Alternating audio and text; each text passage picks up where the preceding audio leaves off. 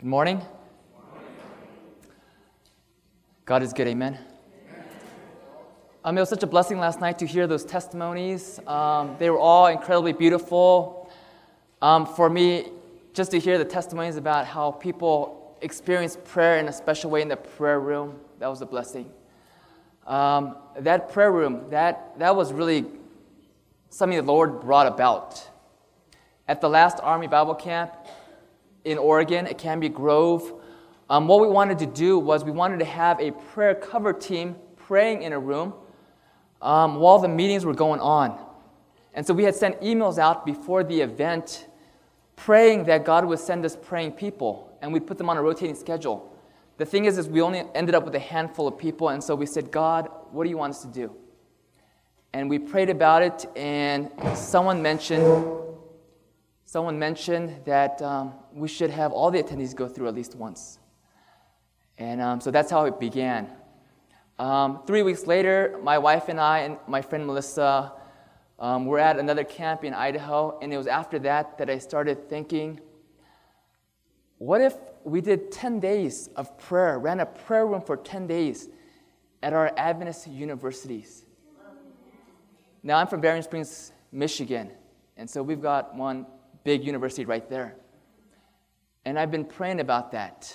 And I was thinking, what if we encouraged all our professors and all the students in the seminary and the students in the other graduate programs and all the undergrad students and the members of the local churches to come by for just 1 hour during the 10 days. Imagine what God would do. So anyways, I continue to pray about it, and I believe it's going to happen because I believe God wants it to happen. Amen? All right. Let's begin with the word of prayer. Dear Lord, thank you so much, Lord, for bringing us here together for another morning. Thank you for your sweet spirit that's in this place. Lord, please speak to us again this morning. Give us greater understanding. Help us to understand more about the science of prayer. Make your strength perfect in my weakness. Pray this in Jesus' name. Amen. Before going into the message prepared for this morning, I just want to do a little review. Why we must pray. They say that repetition deepens impression. In the Bible, quite often the important things are mentioned again and again, and so I think it might be good for us just to do a little review. Reason one why we must pray is so that we can go home soon. Amen? Elder Paul Ratsara, president of the Southern Africa Indian Ocean Division, the fastest growing division in the world, was invited last year in June to Andrews University for the annual Seeds Church Planning Conference. He was the evening speaker. And on the first night, he began his message by saying, how come we're not home yet? Is the problem with God? No. Is the problem with our message? No. What's the problem? The problem is with the messenger.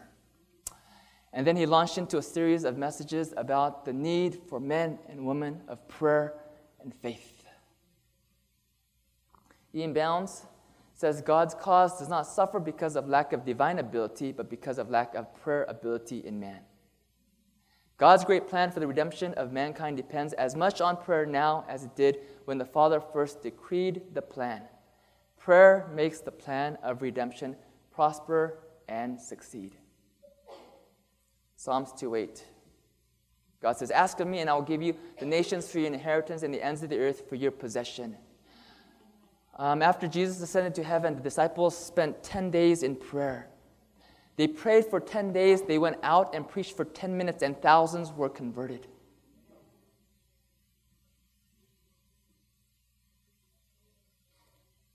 Someone has said that prayer is the real work. Evangelism is the mopping up. Reason number 2 why we must pray. In Desire of Ages, page 362, Ellen White says, only the work accomplished with much prayer and sanctified by the merit of Christ will in the end prove to have been efficient for good. In another place, she writes, those who are self-sufficient may be apparently active in the work of God, but if they are prayerless, their activity is of no avail.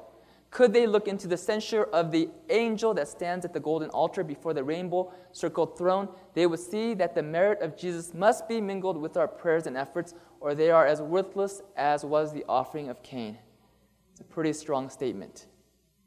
Could we see all the activity of human instrumentality as it appears before God, we would see that only the work accomplished by much prayer, which is sanctified by the merit of Christ, will stand the test of the judgment. When the grand review shall take place, then shall ye return and discern between him that serveth God and him that serveth him not. Once again, I want to put Matthew 7, verses 21 to 23 on the screen. Not everyone who says to me, Lord, Lord, shall enter the kingdom of heaven, but he who does the will of my Father in heaven. Many will say to me in that day, Lord, Lord, have we not prophesied in your name, cast out demons in your name, and done many wonders in your name? Lord, Lord, in your name have we not started army action units? And then I will declare to them, I never knew you. Depart from me, you who practice lawlessness. Okay? Friends, I believe that there's going to be a lot of active, prayerless Christians that may hear these words, I never knew you. But if you're a praying Christian, if you're moving forward in your knees, and you're communing with the Father, and God hears your prayers, is he going to say, I never knew you?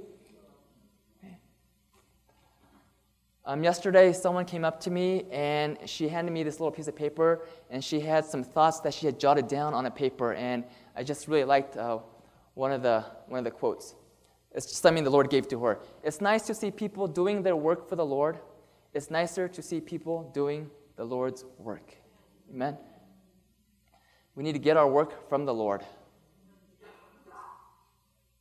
Ellen White says the value of our work is in proportion to the impartation of the Holy Spirit. Okay. There's a lot of work that's being done in the flesh. And even when it comes to praying, there's a lot of praying that's done in the flesh too. And we need to ask our Lord, fill us with your Spirit. Teach us how to pray in the Spirit. So that then we can go moving forward, walking in the Spirit. There's a lot of work that counts for nothing in God's eyes. The value of our work is in proportion to the impartation of the Holy Spirit. And reason number 3 why we must pray is so that we can be spiritually healthy. 1 Thessalonians 5:17, pray without ceasing. Prayer has often been compared to breathing. I hope you guys have been enjoying the good air up here at Leone Meadows, nice and fresh. I know some of you have to go back down to Loma Linda or Southern California. I hope this air has been good for you up here. Ellen White says in Gospel Workers, prayer is the breath of the soul. It is the secret of spiritual power. No other means of grace can be substituted, and the health of the soul be preserved. I love this quote that I found. Prayer should be the breath of our breathing, the thought of our thinking, the soul of our feeling, and the life of our living, the sound of our hearing, the growth of our growing. We need to pray without ceasing. And friends, I believe that we need to bring more prayer into our Bible study, our Bible reading experience too. Psalms 119, verse 18, it says, open my eyes that I may see wondrous things from your law.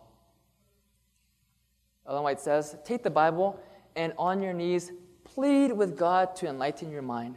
She doesn't say, ask that God would enlighten your mind, but plead with God to enlighten your mind. If we would study the Bible diligently and prayerfully every day, we should every day see some beautiful truth in a new, clear, and forcible light. In Selected Messages, Volume 1, page 415, we're told that God can teach you more in one moment by His Holy Spirit than you could learn from the great men of the earth, which is really amazing. And the Holy Spirit is never given to a prayerless person. Okay? We need to ask that God would pour out His Spirit on us. I want to give you an acronym, ESCAPE. And the word escape for this acronym, I believe, came from this text, 1 Corinthians 10:13. No temptation has overtaken you except such as is common to man, but God is faithful, who will not allow you to be tempted beyond what you are able, but with the temptation will also make the way of escape that you may be able to bear it. As you read and study and meditate on the Word of God, ask questions. Because when you ask, God will answer, and I believe you'll have a richer experience. E stands for example. Is there an example for me to follow? Is there a sin for me to avoid? Is there a command for me to obey? Is there an action for me to take? Is there a promise for me to claim? Is there an expression, something I should tell the Lord or someone else? Okay. So you can, as you're studying the Bible, you're praying without ceasing. Okay. And the more you ask, the more blessings you'll receive. I believe that God wants us to pray without ceasing because He wants to answer without ceasing. Amen? George Mueller talks about the importance of consecutive reading throughout the whole Word. I know there's a lot of emphasis here on deep Bible study, and I really believe with all my heart that we need that as Adventists. But I also want to share with you that I believe it's important that we're on a Bible reading plan that allows us to read through the entire Bible. Okay? So we see how everything comes together in relation to each other, and we understand the whole of God's revealed will. This is what George Mueller says. He says, if we are children of God, we should be well acquainted with the whole revealed will of God, the whole of the Word. All Scripture is given by inspiration and is profitable. Because the tendency can be that we sometimes just go to the books or the passages that we want to study, and we go very deep in those, but it's important that we understand the whole of God's will. There's a lot of Bible reading plans out there. The one I really enjoy and appreciate is the one put out by Amazing Facts. And what I like about it is that for each day, you're able to spend some time reading a portion from the Old Testament, a portion from the Gospels, and then a little bit from the wisdom literature, which includes Job, Psalms, Proverbs, Ecclesiastes, and Song of Solomon, and then a portion from the rest of the New Testament, apart from the Gospels. So you're reading a bit from various parts of the Bible, and you're able to go through the whole Bible. What I like about doing that, I'm not saying we should only do that. We need to get into deep Bible study, but what I like about reading through the Bible regularly is that there are times where I'm praying about something, and God just is able to work it out. Where on a certain morning where I need an answer, God is able to speak to me through a passage and give me the answer that I need. And I don't know how He's able to do that, but He's able to do that. Ian Ballon says, no insistence in the Scriptures is more pressing than that we must pray. No exhortation is more often reiterated, none is more hearty, none is more solemn and stirring than to pray. There is no command more imperative and insistent than that of praying.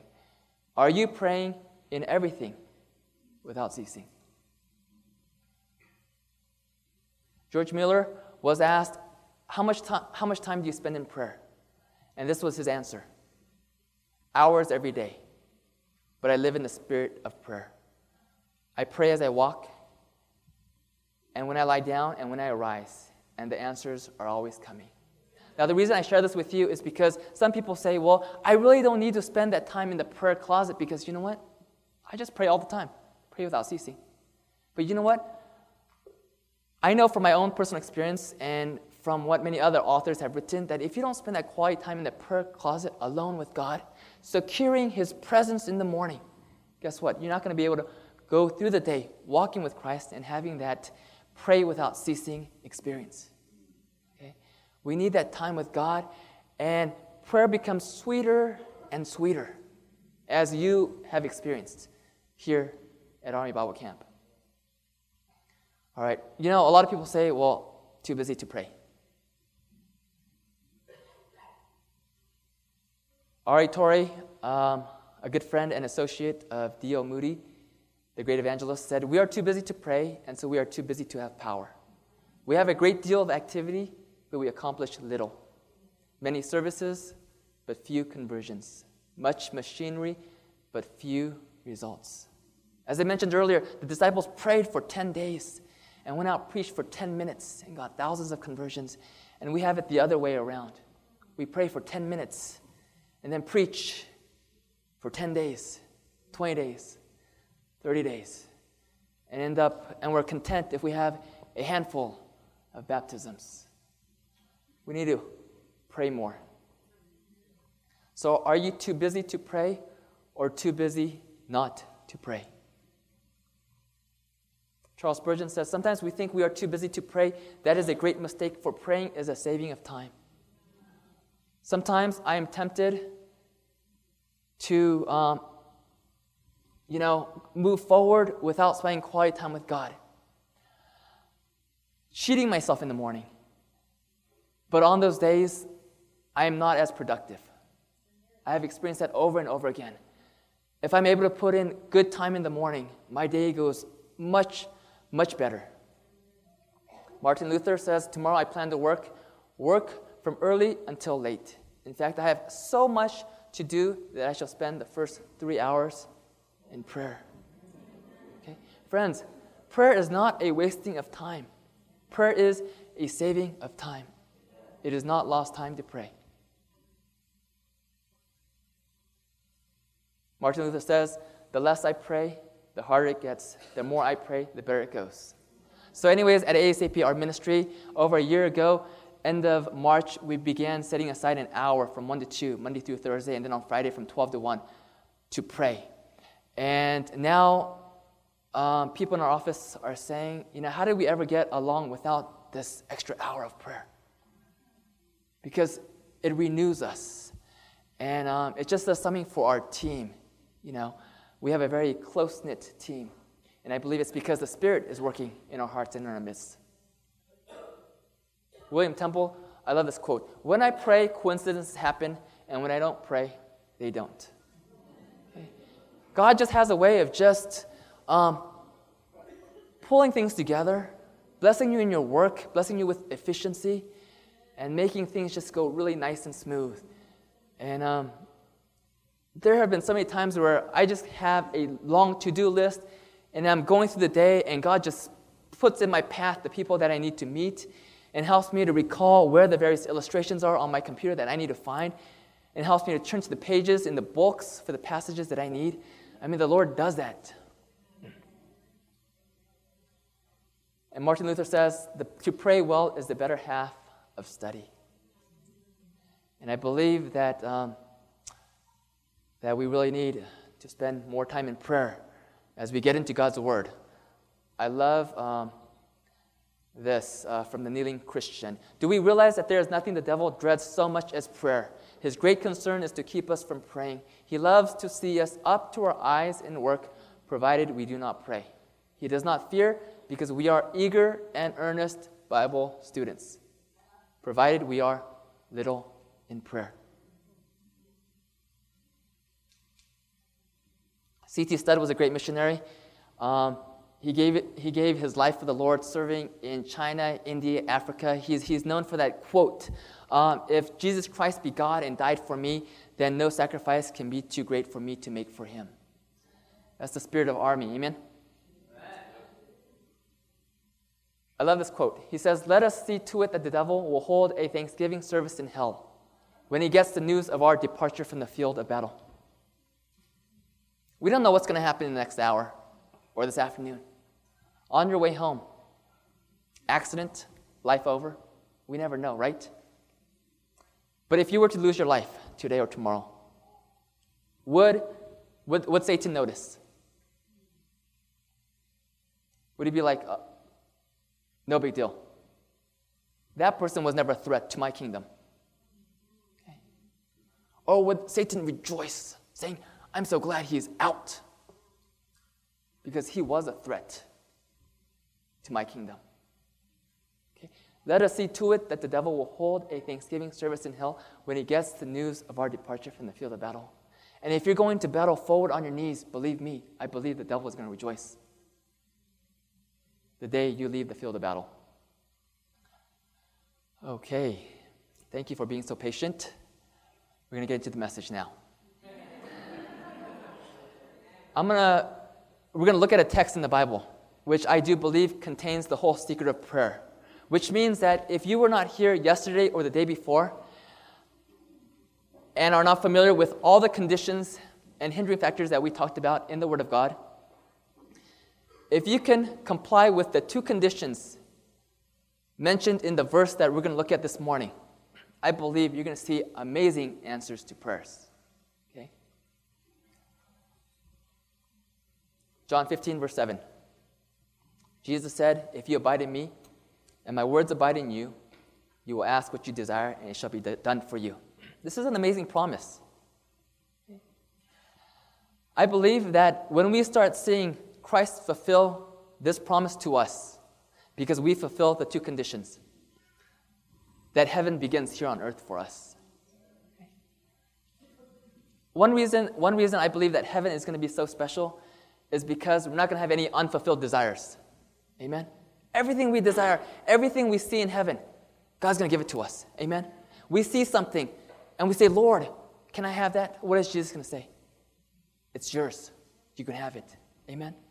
And here Jesus is saying, if you abide in me and my words abide in you, you will ask what you desire, and it shall be done for you. Very amazing promise. All right, the first condition is this: if you abide in me. What does it mean to abide in Christ? Well, to help us understand, Jesus, in the previous verses, talks about the vine and the branches.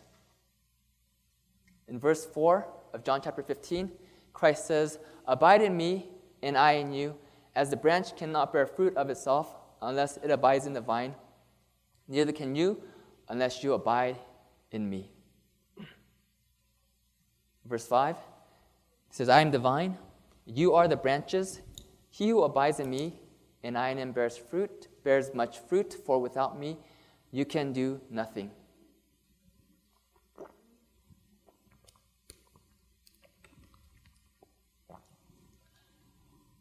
I love this imagery of the vine and the branch. It's so beautiful to help us understand our relationship to Christ. And I'm glad Christ has made it very simple. You don't have to be a theologian or a botanist to understand what it means to abide in him. Amen? To abide in Jesus means having a life that is fully surrendered. Okay? Does the branch have a life of its own? It has no life of its own. It's simply the life that is in the vine that flows into the branch. Amen? Okay. Is Christ your life? Amen? Okay. We have to be fully surrendered. Okay. There cannot be self and Christ. Okay. If we are to abide. Okay. What was Christ's requirement when he was on this earth? Leave all, sell all, and forsake all. Secondly, abiding in Jesus means living a life of complete dependence on Christ. Okay. What can the branch do apart from the vine? If it's severed, say this is the branch. What can the branch do? Can it bear fruit? Any leaves, buds? It can do absolutely nothing. It withers and dies if it is severed from the branch. Okay. The branch is completely dependent on the vine. I love that hymn, "I need thee every hour." Okay. I have a great appreciation for our hymns. You read them and you can tell that these individuals that wrote the hymns had a connection with God. They had a very close walk with God. And a good number of hymns are prayers, such as "I need thee every hour." The fourth stanza goes, "I need thee every hour. Teach me thy will, and thy rich promises in me fulfill. I need thee, oh, I need thee every hour." And I can't remember the last line right now, but it's very beautiful. "Oh, bless me now, my Savior. I come to thee." Thank you. It is the prayer of someone that recognizes that that person cannot do anything apart from Christ. Okay? And that's what Jesus said, right? Apart from me, you can do nothing.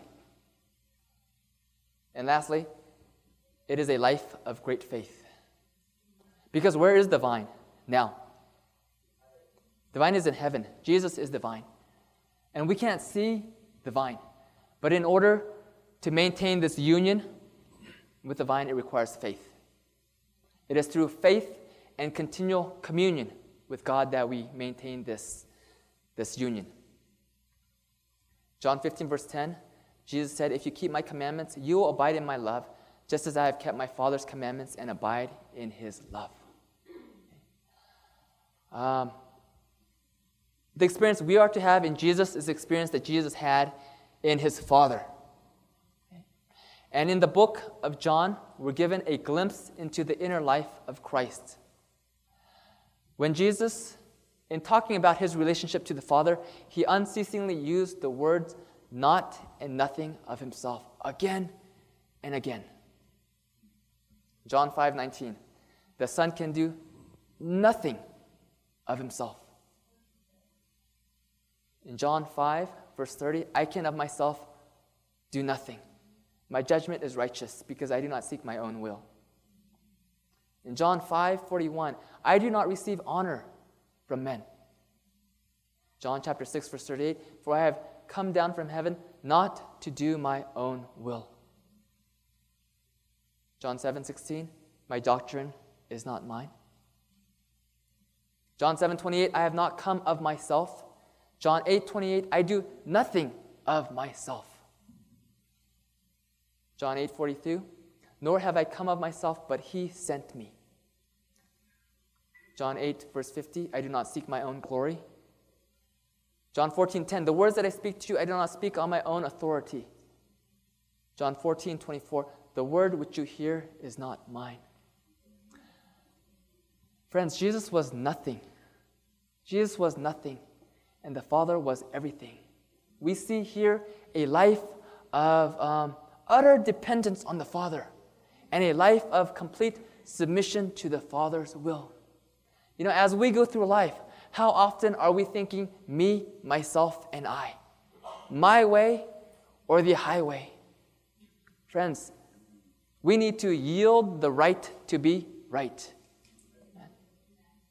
What an example we have. And as Christ was absolutely nothing, so that he could be in that abiding relationship to the Father, we need to come to the place where we are nothing, so that we can be in that abiding relationship with Christ. John 14, verse 12. Amazing promise. "Most assuredly I say to you, he who believes in me, the works that I do, he will do also. And greater works than these he will do, because I go to my Father." Is that an amazing promise? Has this promise already been fulfilled? We read the book of Acts. And we see how God used these disciples. Their work, it was of a greater extent. It was not of a more exalted character, but it was of a greater extent. Speaking of that verse we just read, Ellen White says in Desire of Ages, "God was manifested in him that he might be manifested in them," meaning the disciples. Jesus revealed no qualities and exercised no powers that men may not have through faith in him. Isn't that amazing? His perfect humanity is that which all his followers may possess if they will be in subjection to God as he was. All right, Tori. This is the way he describes this abiding relationship. To abide in Christ is to renounce any independent lives of our own. We must give up trying to think our own thoughts, form our own resolutions, or cultivate our own feelings. How often do we get hung up on feelings? We must simply and constantly look to Christ to think his thoughts in us, to form his purposes in us, to feel his emotions and affections in us. It is to renounce all life independent of Christ and constantly look to him for the inflow of his life into us and the outworking of his life through us. When we do this, our prayer will obtain what we seek from God. Here's a picture of what that abiding experience looks like. When we abide in Christ, we will begin to see answers to prayers. Because, friends, when Christ is our life, His desires become our desires. And it will no longer be our prayers, but it will be Christ praying through us. And His prayers will always be in harmony with God's will, and God delights to answer such prayers. Okay? Friends, if our prayers fail, it is simply because they are our prayers. Okay? But the difficulties in prayer disappear when we begin to abide in Christ.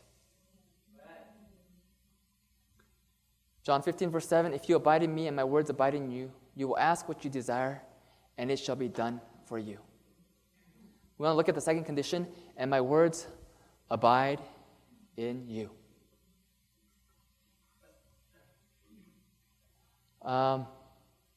In John chapter 6, verse 63, Jesus said, the words that I speak to you are spirit and they are life.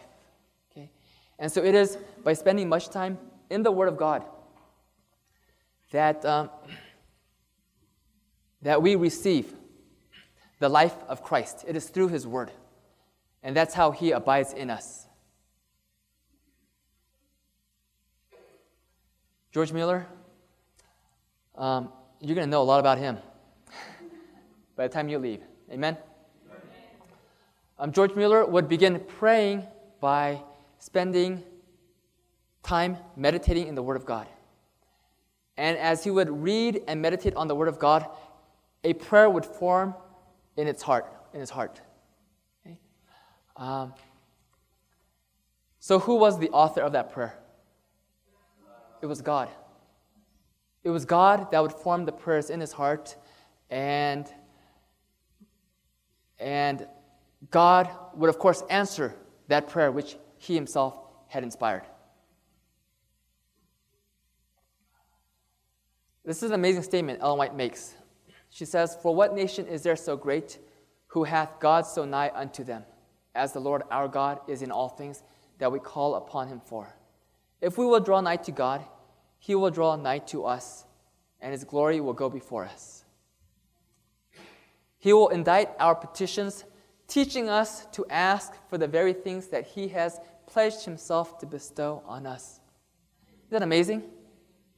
Have you ever had an experience where you just felt impressed to pray for something, and the next day or soon after you saw it answered? I've had that happen on occasion, and I'm thinking, you know what? God must have given me that prayer because he was going to answer it. Yeah. How awesome that we can come to God, that he is willing to teach us what he's going to do so that we can pray for it. John 15, verse 7, if you abide in me and my words abide in you, you will ask what you desire, and it shall be done for you. In Psalms 37, verse 4, it says, delight yourselves also in the Lord, and he shall give you the desires of your heart. It's just a different way of saying it. Delight yourself in the Lord, and he shall give you the desires of your heart. Charles Spurgeon has said, if you want that splendid power in prayer, you must remain in loving, living, lasting, conscious, practical, abiding union with the Lord Jesus Christ. Is that what you want? That splendid power in prayer comes through that abiding union with the Lord Jesus Christ. Andrew Murray has said, if the spiritual life be healthy under the full power of the Holy Spirit, praying without ceasing will be natural. Okay? If we are connected to the vine, and the heavenly sap from the vine flows into our branches, praying is just going to be natural. It's going to be automatic, and we're going to know what to pray for. If praying is a struggle, it's because we're not in that abiding relationship with Christ. Okay? It's because we're not surrendered. It's because we're so self-sufficient and self-reliant. It may be because there's just so much self-love, and because we are lacking that faith experience. In the book, Kneeling Christian, it says, "No one can have very real and deep communion with God who does not know how to pray so as to get answers to prayer." Once again, I want to remind you that praying well is not an option if you want to have a strong relationship with Christ. In light of what I've shared, does it make sense that it is not possible to have very real and deep communion with God who does not know how to pray so as to get answers to prayer? Okay. There is a way to study the Bible that can actually do you harm, I've heard. Knowing a lot of theology without having a relationship with Christ can actually be a very dangerous thing. Okay? There are individuals, bright-minded individuals who have left the church. Okay? We need to study the Bible deeply, and we want to be scholars of God's Word. But if we miss out on that relationship with Christ, it means nothing. Okay? Which is why prayer is so important. Amen? Ian Bounds says, "If we are abiding in Christ and if we abide in Him, we are living in obedience to His holy will and approach God in His name. Then there lie open before us the infinite resources of the divine treasure house. The man who truly prays gets from God many things denied to the prayerless man."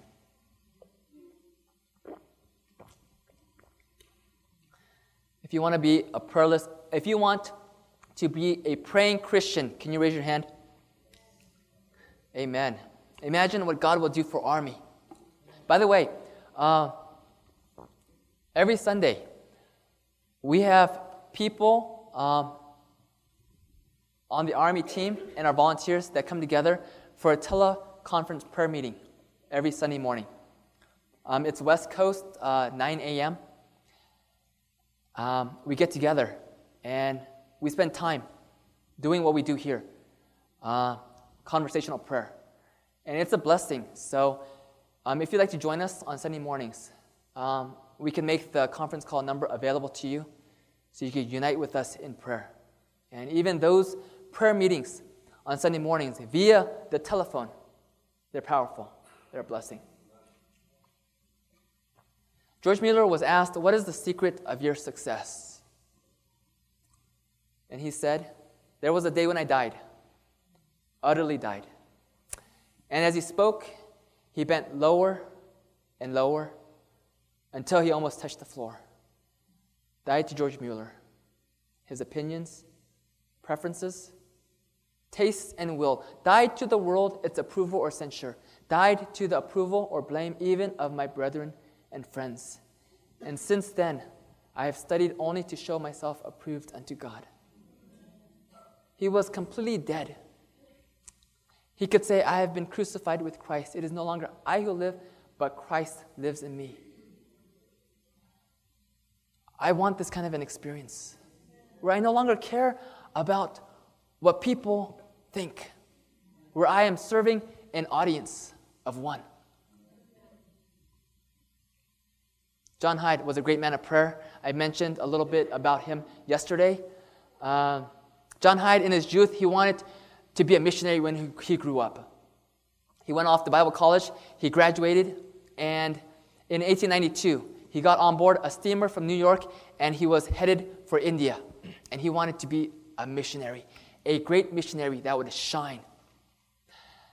Well, on board that steamer, he was in his cabin, and he opened up this letter that his father's friend had sent. His father was a Presbyterian minister, and the friend was also a minister. And this minister had this dream of being a missionary one day, but that dream was never fulfilled. And he was so glad that the son of his good friend was going off as a missionary. In this letter, the message was simple. The message was, "I will not cease praying for you until you are filled with the Holy Spirit." Wouldn't you love to have someone praying that you would be filled with the Holy Spirit? Well, John Hyde got very upset. His pride was touched.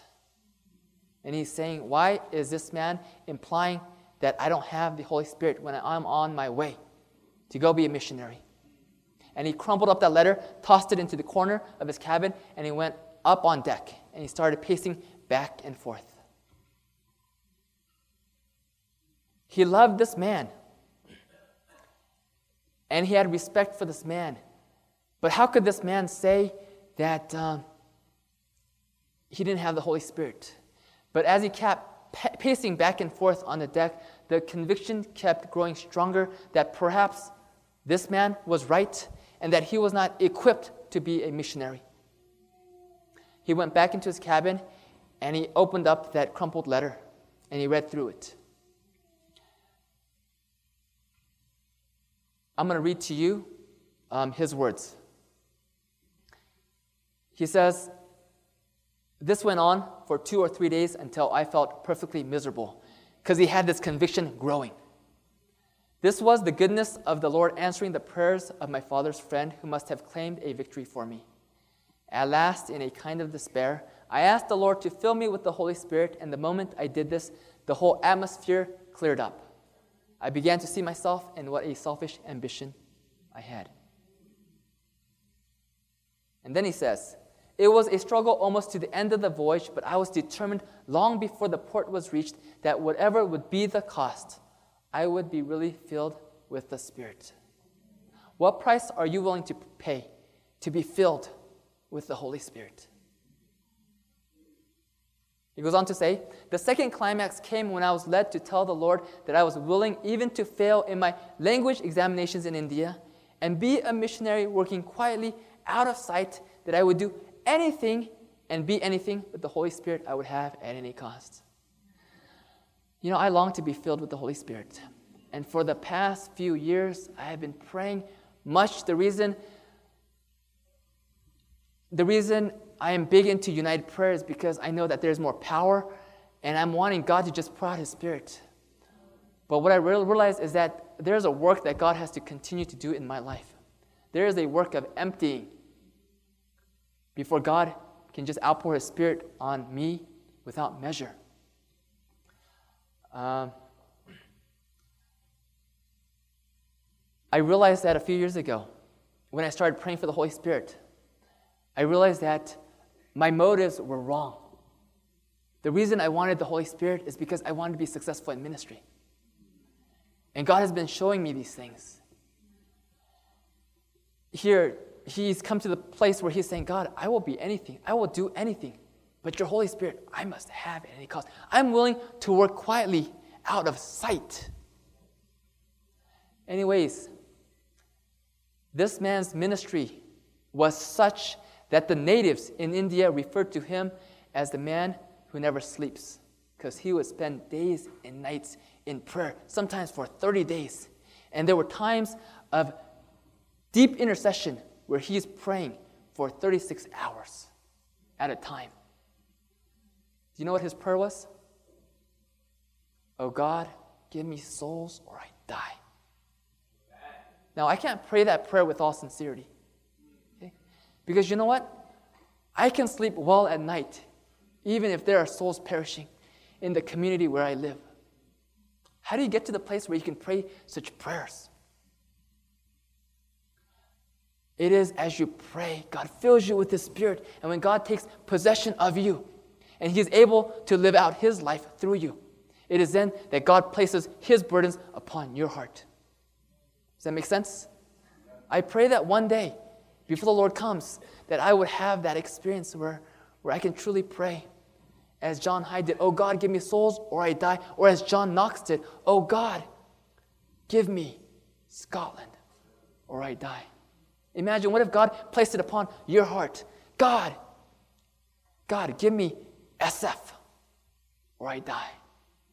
Imagine praying for the many perishing in our cities, in our secular cities here in America. In the book Pray and Hide, the author writes, "I remember John telling me that in those days, if on any day 4 souls were not brought into the fold, at night there would be such a weight on his heart that it was positively painful and he could not eat nor sleep. Then in prayer he would ask his Lord to show him what was the obstacle in him to this blessing. He invariably found that it was the want of praise in his life." Just want to remind you again about the importance of praise. It was in 1908 that John Hyde laid hold of God in a very definite covenant, saying, God, give me one soul a day. Not an inquirer, but a person who is accepted Jew, ready to publicly confess Christ and be baptized. And God granted that request to him. The next year, in 1909, he began to lay hold of God again, asking for 2 souls a day. And once again, God granted him that request. And at the end of that year, he brought 800 souls to Christ. But he was not satisfied. He wanted more souls. And once again, he began praying for 4 souls a day. And he agonized in prayer for several weeks until God gave him the assurance that his prayer had been heard. Amazing, huh? And so there, later on, every day he's bringing 4 souls into Christ.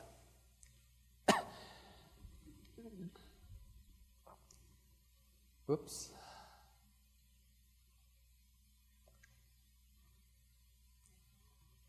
John Hyde says, when we keep near to Jesus, it is He who draws souls to Himself through us. But He must be lifted up in our lives. That is, we must be crucified with Him. It is self in some shape that comes between us and Him. So self must be dealt with as He was dealt with. Self must be crucified, dead, and buried with Christ. If not buried, the stench of the old man will frighten souls away. Okay? And I really think that is a reason why I may not be so effective. It's the reason why a lot of us may not be effective in winning souls to Christ, because there's so much of self.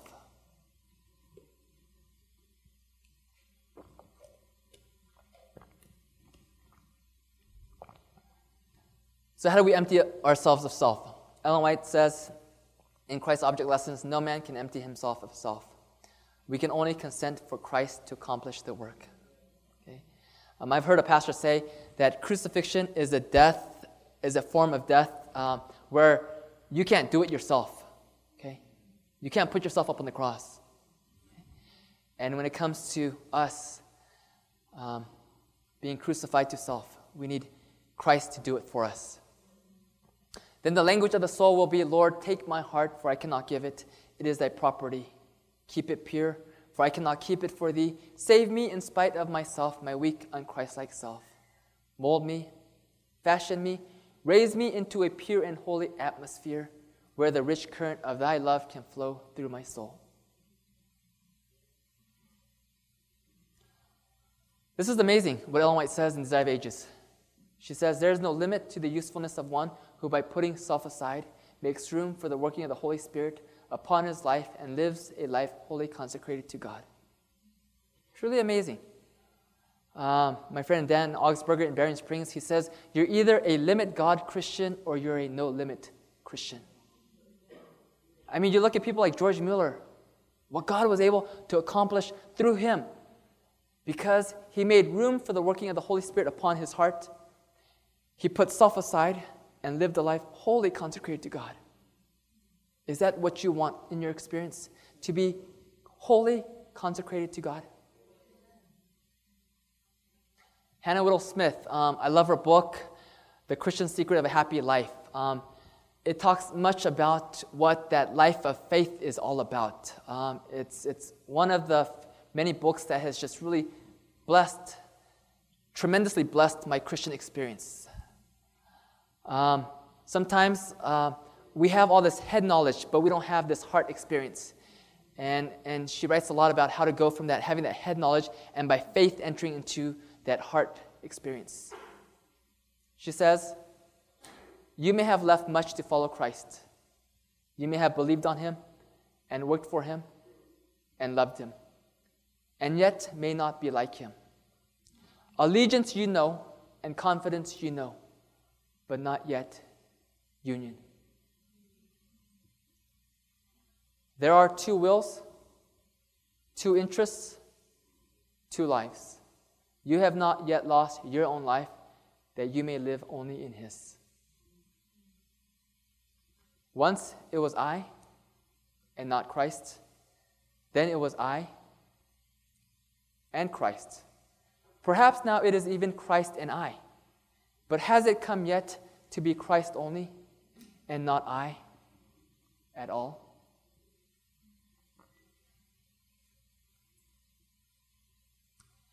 Frances Ridley Havergal was a hymn writer. She was a poetess. And at a young age, she read this book called All for Jesus, and she just surrendered her life to God. And God filled her with His Spirit and just used her in amazing ways. And in our Adventist hymnal, you'll find a number of different hymns by Frances Ridley Havergal. One of my favorite hymns is Live Out Thy Life Within Me, which she has written. And at this time, Brother Taylor is going to come up, and I'm going to have him sing this first verse. And then I would like to invite you to join us in singing through the rest of the verses. It's a beautiful prayer. It's all about that life that is abiding in Christ.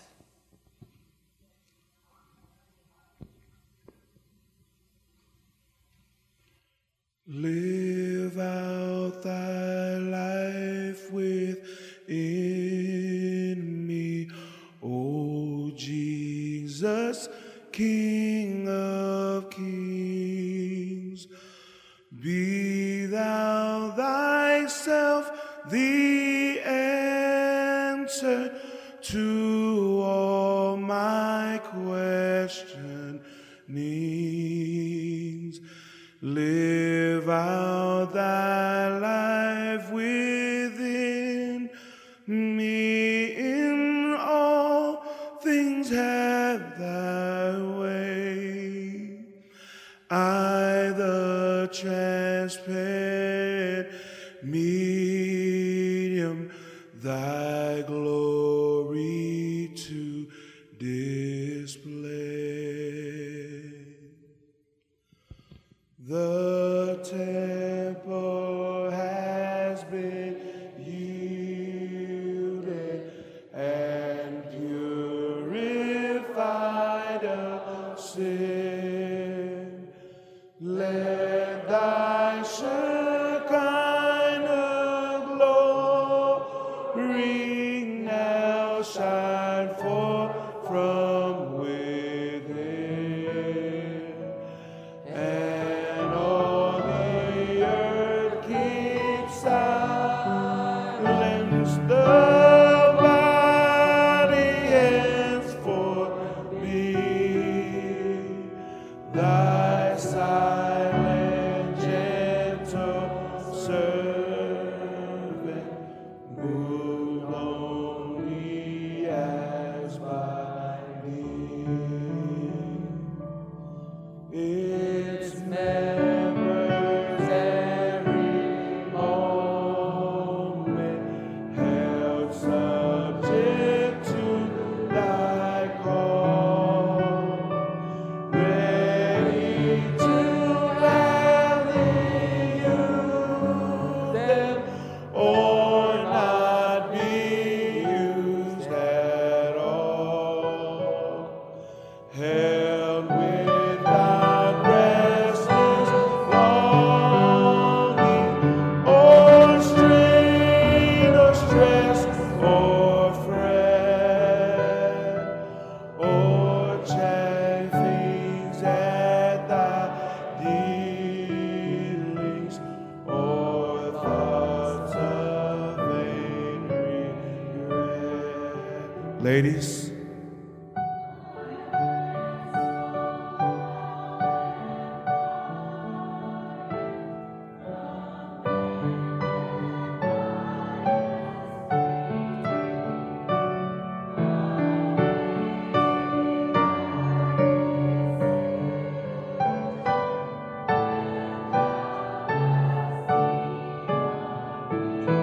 brothers, live out thy life within me, O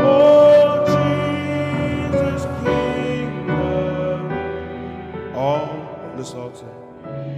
Now the glorious answer to all my questioning. Dear Lord, this is our prayer, O God, that you would live out your life within us, that we would be the transparent medium thy glory to display. Lord, help us to sink lower and lower and lower into nothingness, that you may be all and in all. Lord, through our lives, be seen, be heard, be known. Be glorified, O God. Pray these things in Jesus' name. Amen.